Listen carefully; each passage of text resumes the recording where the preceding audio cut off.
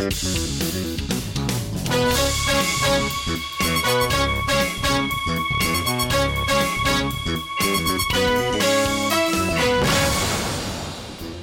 and welcome to the latest episode of the Tech.eu podcast with myself, Neil Murray, and Roxanne Vaza. Hi, Roxanne. Hi, Neil. So this week we will cover the state of European fintech and review the Tech.eu report on the topic. We will dive into Portugal's new Startup Portugal initiative. Neil will give us his take on the Danish startup scene, which was featured earlier this week in The Guardian. We will catch up with Ricardo Souza on the Startup Portugal initiative. So that's actually someone on the ground can tell us what's going on. And finally, we'll wrap it up with a discussion on International Women's Day and what it means for the ecosystem. So, getting started, let's jump right in with the state of European fintech. This was Tech.eu's first ever vertical focused report. Neil, why did you guys even choose to do the first ever vertical report on fintech? Well, I think that, it's an area which is Europe's strongest right now. I mean, for many reasons. So one, it's actually attracting more funding than any other vertical. I mean, actually, in terms of total capital, fintech actually took over 10% of the total capital that went into European startups last year. Over 10% went to fintech startups. So clearly there's a big at least on the investor side, a big interest in fintech right now. And more companies across Europe are moving into this area as well. And yeah, it's across Europe. Of course, there are a few dominant hubs, but it is becoming a wider vertical that is attracting a lot of interest. So yeah, fintech purely because I think it's an area where Europe can really kind of claim it as its own as well. I mean, it's an area that we have some particular strengths in. It can be easier because of easier regulation in Europe to set up a fintech startup than it can be in America as well. So we have that going for us. So yeah, I think it's probably Europe's most important vertical, if you like. So that's why we chose it. And according to the report, apparently Europe is well placed to become a real leader in fintech, with London and the UK leading the way. That said, the two highest valued fintech companies are not in the UK, but actually in Sweden and the Netherlands. Fintech as a sector brought in 142 investments in 2015, with the UK and Germany leading the way in terms of capital raised. I think almost 1/3 of the investments made were in the UK. So that's quite remarkable. Yeah, that's definitely kind of where the main activity is. What's interesting about UK and Germany, I know I just mentioned before there's several hubs leading the way, but others are joining in. Still, UK and Germany attract the most capital by a mile. Between the two of them, they attract 84.6% of all of the fintech capital. So quite clearly, no one else can kind of even come near to them in terms of investment for fintech startups or in terms of the hubs that they've kind of set up around fintech. So yeah, UK and Germany clearly very dominant in this area. You can't really look much outside of those. Sweden and Spain were next in terms of the amount of capital that they received, but still a really, really far way off from UK and Germany. So they're definitely the leading hubs. And the UK, out of the two of those, is attracting the most. And as you say, 1 in 3 investments were made in the UK. So yeah, the UK can definitely kind of lay claim to being Europe's fintech hub. And the total amount of capital raises just kind of blows my mind. It was 1.8 billion euros for fintech. If listeners want to know more, they can access the full report on tech.eu. And in case any listeners are skeptical about, the whole fintech space, there was even some big news just this past week with international banking giant BBVA announcing that it had acquired Finland-based Holvi, their digital banking for small businesses. So I think that's another point on the fintech scale. So terms of the deal were not disclosed, but obviously that will be contributing to this year's fintech report. Now moving on to Portugal, so a country that is gaining more and more kind of startup hype. We mentioned on a previous podcast that Second Home and Web Summit were making a move to the country, and now the government has also started to wake up. They have announced this past week the launch of a program called Startup Portugal. So the program was announced on March 8th by the Prime Minister himself, aims to give kind of structure to the ecosystem and tools for entrepreneurs and startups to evolve and create. The main focus is on accelerating Portuguese startups, but they haven't completely closed the possibility to work with international startups as well. The government kind of outlined a number of different potential policies that it could implement in order to boost entrepreneurship. I think a lot of them are things that we've seen already in other ecosystems, but they include possibilities for a Portuguese Fab Lab and incubator network, a seed program, a startup voucher, and more. So in many ways, this actually reminds me a lot of what La French Tech looked like a few years ago. Yeah, is there any major differences that you can see at all, or is this kind of exactly what that was then, but now? Well, I think the difference with La French Tech, and it's also different to what the UK has done with Tech City, France really took a kind of a universal approach. Obviously, Paris is a epicenter for about 50% or maybe more of the startup activity in the country. But the La French Tech brand really wanted to go out of its way to make sure that there was enough credit and resources given to different startup hubs throughout France. So I think today they initially started off with 9. I think there's a few more hubs that have actually joined the group of cities that are labeled French Tech. And I think Portugal hasn't actually really outlined what the program is going to look like. They've just kind of addressed the different topics, which I think is very similar to what we see across the board. And then to kind of compare it to UK's approach, UK kind of picked one location and then built it up from there, which I think is almost the reverse of what France has done. So it'll be very interesting to see how Portugal goes forward geographically, but in terms of topics, looks very much the same. One thing that kind of made me chuckle a little bit, they're definitely kind of using the Web Summit, the edition of the Web Summit that will be taking place in Portugal to their advantage. That was also something that was on the list of things that the government can utilize to their advantage. So I thought, they're definitely going to milk that for all it's worth. Yeah, I liked the fact that they said that the main focus is on accelerating Portuguese startups. But as you say, there's also thinking about working with international startups as well. And I actually like that. I like that they are thinking about the possibility of learning or kind of exchanging with the international startups or just having that broader focus. I think too many countries' initiatives do narrow themselves down and don't actually think about the possibilities of working with others outside as well, and how just contributing to the bigger picture can also benefit their country as well. So I did like the fact that they raised the point that they would be looking internationally as well. So I think we've gone great into kind of Portugal's ecosystem, and now we can take a step back and go to an ecosystem that you know very well, Denmark. So we actually recently saw you supporting Denmark in an article in The Guardian, so not too much surprise there. The article mentions a number of Danish startup success stories like Trustpilot, Vivino, Podio, Just Eat, but mentioned that there's actually a lot contributing to the quote-unquote takeoff of the Danish startup scene. There are components that I think you see in just about any thriving ecosystem. They talk a little bit about VC funds, co-working spaces, and more. But I'm wondering, just because you know the ecosystem so well, Neil, what really makes Copenhagen or Denmark's ecosystem so different from the rest? Is there something that makes them different from the rest? Yeah, I think there is. And obviously a big disclaimer here. As you said, I am a big supporter of the Danish startup scene, and I've spent a lot of time there. So yeah, obviously I can't say that I'm speaking without any bias here. But what I think differentiates it is the fact that there is a very much a grassroots movement at the center of the community. Now, this is something that we don't really see in a lot of ecosystems, not in the way this is structured. So while we see in Stockholm, for example, they have Stockholm Tech Meetup, regular monthly meetup, and everyone comes around. The Stockholm Tech hashtag uses that to kind of spread the word about Stockholm. Similar in other places in the Nordics and Baltics, at least, and kind of London has Silicon Drink About.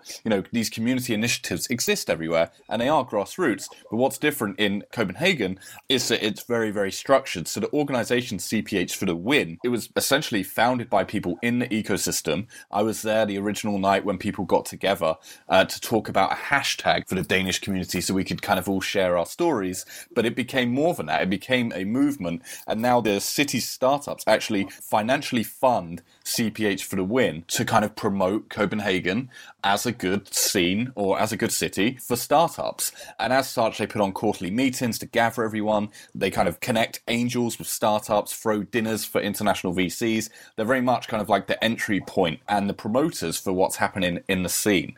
So where I think this is different is that essentially this is funded by startups. It's not a governmental organization. It's funded by startups and it's run by people who are in the startup community. So it really is a grassroots initiative. I can't think of any other ecosystem that has such a structured grassroots movement at the center of it. Yeah, that actually does sound very different to what we've seen in a lot of other ecosystems. So interesting, and I think that's probably a really credible approach as well when it's the startups themselves that are really leading the way. Now we will have a brief interview with Ricardo Souza. So I actually got a chance to speak with him about Startup Portugal and what it means for the country. Okay, so Ricardo, thank you so much for being with us today. For our listeners who don't know you, I might as well just let you really quickly introduce yourself. Yeah, exactly. So my name is Ricardo. I'm based in Portugal. I started being an entrepreneur very early. I started Switch Conference, which was one of the first tech conferences in Portugal, getting a lot of people from Europe, from the States to discuss the current state of technology. And now I run my own company, Teledevelopment, based out of Porto, in Portugal. Super. And so Neil and I actually were discussing earlier on the podcast, it feels like Portugal is starting to get a lot of attention from the European ecosystem. We have Second Home that's going there. We have Web Summit that's going there. Now we have Startup Portugal. Do you guys feel the same thing on the ground? Yeah, I think there's certainly a lot of enthusiasm going on and a lot of things that are going to happen over, I would say, the next year that are going to be very significant for the startup scene here. I would say it is probably more felt in Lisbon than in Porto because the things tend to be located in Lisbon and not in Porto.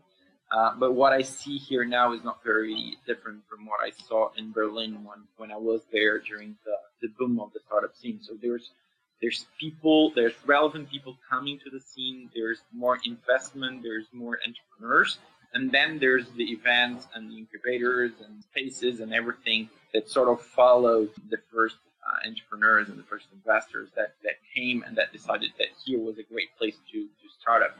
So I think it's sort of a people recognizing the good conditions that we have for entrepreneurs, and it's something that probably would happen anyway, and with some efforts from the government and from the people working on the local scene, they are being accelerated. Super. So why don't we talk more concretely about what Startup Portugal is, which the government announced this past week. It looks a lot like Tech City UK, La French Tech in France. It's like the government program. Is that correct if we kind of resume it like that? Yeah, exactly. So we just had a new government entering in Portugal into power, and one of the first measures was because of the Secretary of State for the industry is a person that is very close to the entrepreneurs and to the entrepreneurship scene. I guess that sort of led to Startup Portugal. And Startup Portugal, I think, in general terms, and there's probably better people to talk about it than me, but there's this feeling that Startup Portugal can be very big if the pieces of the puzzle sort of line up to it. So there's a lot of hope that this program will be able to create the conditions at a government level to enable all the sort of grassroots activity that has been happening for a while now, for 1 year or over 1 year. So Startup Portugal is basically a government-led program to make Portugal a country more attractive to entrepreneurs and investors, both from inside and from abroad. And our expectation with someone that understands the ecosystem being there is that it can be a program where the government doesn't take all the space and all the air that there is in there, as sometimes happens, but is more as a facilitator, as an enabler that lets startups, investors from Portugal and abroad do the hard work while taking some of the obstacles that government sometimes has out of the way. Super. Like the real big hope for Startup Portugal. And tell me, what's the response been so far from the ecosystem? Have people seen this as kind of more government blah blah, or are people really getting excited and feeling that something really good can come out of it? Well, I think if the program was launched with other people, I think the feeling would be, more government promises. But I think here, knowing the the work that Startup Lisboa has done in terms of promoting Lisbon as a very cool startup city. I think there's a true hope, or at least that's what I believe, that this program will be significant in some ways. I don't think the government alone, or I don't think anyone that knows entrepreneurship well enough can even dream of government alone making Portugal a good place for entrepreneurs or making more startups come to Portugal or whatever. What I think is that there's a couple of things happening or sort of going on at the same time that this program will enable and will take to the next level. So we're talking about the fact that we have Web Summit coming to Lisbon. We're talking about the fact that we have Second Home, as you were saying, other incubations and other programs running here. We're talking about entrepreneurs that from abroad and investors from abroad that are coming and are settling in. And I think that all those things, together with some support from the government, as well as some, and I think that's perhaps where the program really needs to tackle, is the challenges that we right now have for an entrepreneur that wants to run a company to actually be able to run the company. Because I think that most of the time people focus a lot on how do we get more entrepreneurs here or how do we get more investors here? But the big question is when we have them here and when we have people that want to start companies and are serious about it, how do we make it so that the day-to-day processes don't take a lot of time and they don't prefer to go somewhere else? And so I think that with the current program, there's a great chance that we can take this really critical moment in the startup history, if you want to say it, of Portugal, and make it really relevant. So the hopes are high, I would say. The stakes are high. So the program will have to sort of live up to those expectations. But we, I believe, think that it will end up living. Of course, because of political reasons, most of the times, maybe not everything will go according to plan or not everything will be executed, but I think a good chunk of it will. And with the other things going on in the startup scene, so say the Web Summit and everything else, it is going to be relevant and the program is going to help get more entrepreneurs here and then settle them in and have them have their jobs and their businesses based here. Super. Well, before I let you go, is there anything else that you want the listeners to know about the Portuguese ecosystem right now? Well, I think the Portuguese ecosystem is pretty great. There's a lot of people building very cool stuff. As with any growing startup ecosystem, there's a lot of talk about some key players, but there's some underground people doing really amazing stuff that don't go into that mainstream arena, if you want. So if you have the time and you want to come to Portugal, and you want to explore those startups, I suggest that you do. Any names you want to give us?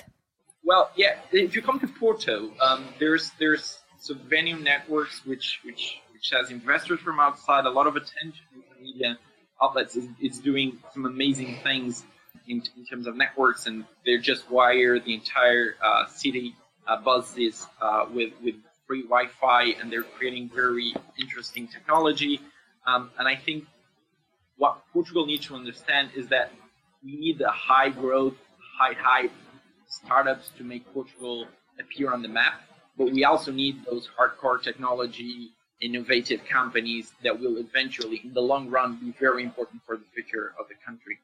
And finally, I would say another thing we need is that we don't become, and that's a concern I have, we don't become factory of startups. And what I wanted to say with this is that we don't just be the development centers of startups that have their headquarters and pay their taxes in other countries. I think it's very important that those government programs focus on attracting startups to Portugal that actually are based in Portugal, pay their taxes in Portugal, and create jobs in Portugal, and not only have their tech development centers in Portugal, because that, in my book, doesn't make them Portuguese startups. Yeah, I think that's a super point. But that's the reality with other ecosystems, or was with other ecosystems in the past. So I think there's some sort of balance that will come up out of it. But I'm just worried that we take all the good talent that we have in universities here away to those companies that choose Portugal because of the cost of hiring engineers and building tech teams. We need those tech teams, and we need those startups, and we need those innovators. But we also need the people that will create, grow, and then prosper from Portugal and not from other places. That's the real way of creating an ecosystem. Super. Well, Ricardo, thank you so much for being with us. Thank you very much. Yeah, great to hear from someone there who kind of understands it and has a good opinion or knowledge on what it will mean for Portugal. So glad you had a chance to catch up with him. And so our final topic for this week is women. Last week on March 8th was International Women's Day. It's a day that I feel like the ecosystem goes crazy, publishing lists and profiles of top women to watch. So one list that came out, which we actually published on tech.eu, was the Inspiring 50 list. It's the top 50 women in European tech. I think it's a fabulous list with a lot of women that I'm really impressed by, like Joanna Shields and Martha Lane Fox, which they make their appearance on just about every list, I feel, in Europe. But another list, which was maybe a newer angle, was published also on tech.eu the same day, a list of women in the investment space in Europe. And I thought it's kind of funny. It's, we see so many of the funds in the US, Kleiner, Sequoia, what have you, struggling to hire women, struggling to promote women. But in Europe, I feel like they're just about everywhere. So the real question, I guess, we've gone out, we've published these great lists, we know who the women are. How much do these lists really matter?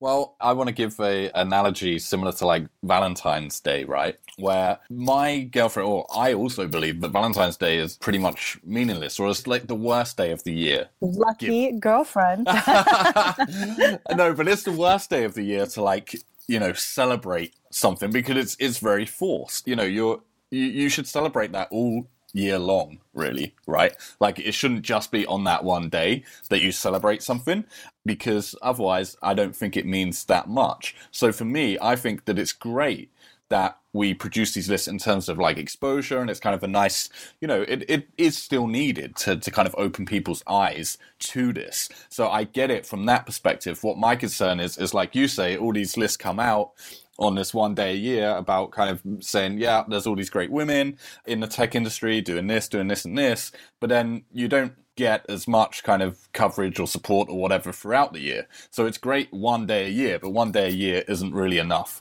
So that's kind of my perspective in terms of that. I mean, the other thing is, like the VC list, for example, like the way I see it, I saw someone say this on Twitter, is here's a great list of VCs in Europe who happen to be women. That's very much how I see it. I mean, some of the sharpest people I know in the tech industry in Europe were on that list, and they happen to be women. So, yeah, I think it's always a tricky topic, but I think the fact that people still do need their eyes open, as you mentioned, Sequoia very famously kind of said, there's no decent women investors. That was in the US. So people clearly do need to be alert to the fact that there are. I just hope that soon we get to a stage where we don't need to open people's eyes anymore, so then we no longer need to kind of celebrate it in that way, and it will just be a standard thing that there are good VCs, and they, of course, there's good men VCs, there's good women VCs, there's also bad women VCs, and there's bad men VCs. Yeah, and I would definitely agree with you that I think, it's just like Valentine's Day, you need to promote it all year long. But I do think one great benefit that these lists actually have is that, they stay on the web. So people in the future, when they need to find a woman speaker for a conference, or when they need an example of a woman for something, or just anybody in, whatever, there's so many different lists nowadays, they're out there so people can make, they can make reference to them, they can use them. So I think it's really great that people go out of their way to do these kinds of things on International Women's Day. I would definitely have to thank everybody, Inspiring 50 group, tech.eu team that published this list, and all the other groups that went out of their way to kind of make sure that there were a number of really visible women on International Women's Day.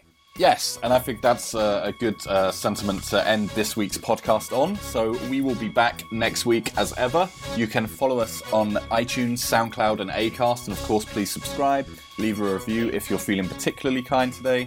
You can follow us on Twitter at Neil SW Murray, at Roxanne Vaza, at tech_EU. And of course, the website is tech.eu, where we welcome all of your feedback on the podcast. So please do leave us your comments there. Thank you. We'll be back next week. Bye, Roxanne. Bye, Neil.